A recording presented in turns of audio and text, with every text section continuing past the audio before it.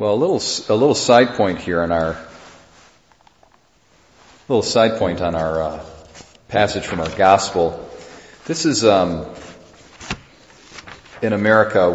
This is really a Protestant Christian nation that we live in. It's really not a Catholic Christian nation, and so many of our brothers and sisters, Protestant brothers and sisters, there's kind of a spirituality out there they call it, being referred to as a born again spirituality. And this is the famous text that they get that from. Has there anybody here ever been approached and asked, "Are you born again?" Okay. And of course, they mean the best of the world. It's just their understanding of their religion, and they want, in a lot of ways, it's to their credit because they have enough courage they have a good thing and they want to share the good thing with someone else.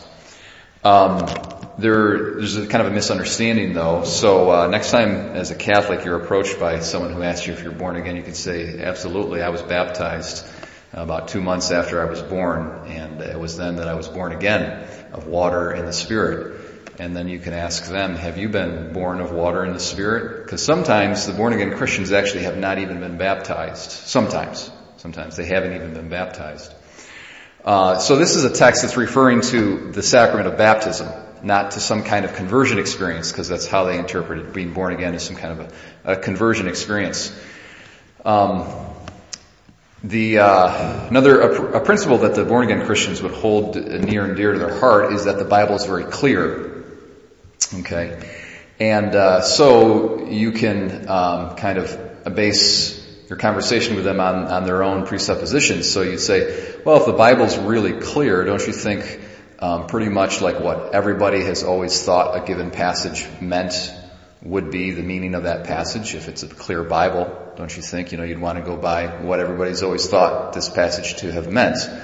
And it's a historical fact that only probably starting in about the 18th century has this text been interpreted in terms of a kind of a religious experience as opposed to having to do with the sacrament of baptism. So Christians from 2nd, 3rd, 4th, 5th, 6th, 7th, 8th, 9th, 10th, 11th, 12th, 13th, 14th, 15th, and pretty much the 16th and 17th century have always seen this text as having to do with baptism.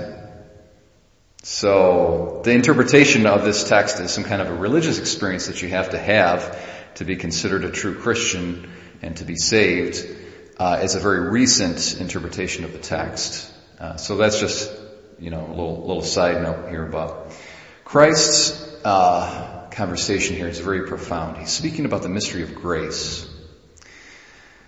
The grace that comes to us through the sacrament of baptism. And I'm going to just draw your attention to this one phrase that he uses. He says, "The wind blows where it wills, and you can hear the sound it makes, but you do not know where it comes from or where it goes.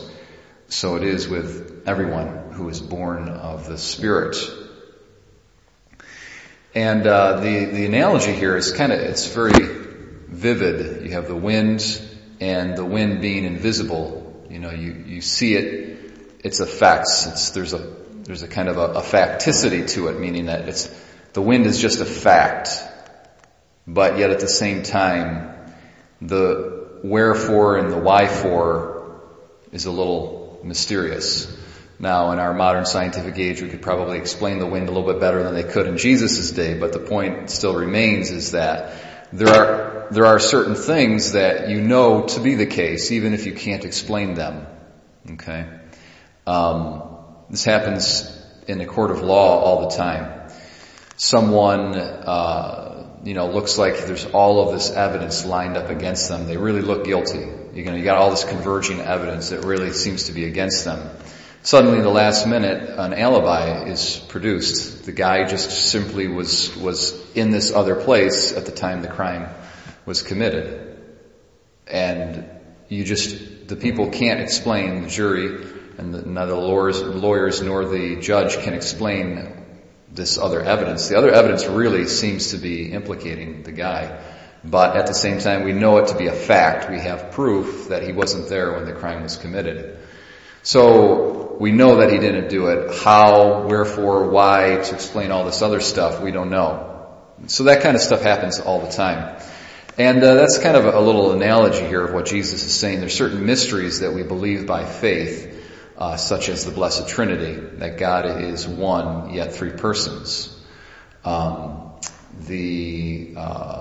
interplay between God's sovereignty and human freedom, it's very mysterious. And grace, the gift of grace being another one of them. The whole mystery of being born again, what it is to have been given the gift of supernatural life through the sacrament of baptism. It's a great mystery. We don't know the wherefore and the why, but we know that it is the case because we have a reliable witness telling us that it is so, and that is Jesus Christ here, who says it's a fact, and unless you're born again, you can't enter into eternal life. So, my brothers and sisters, relying upon the words of Jesus, trusting him utterly, because he can neither deceive nor be deceived. Whatever he says is true, and this is our faith, and this is the grounds of our salvation and our joy this Easter season.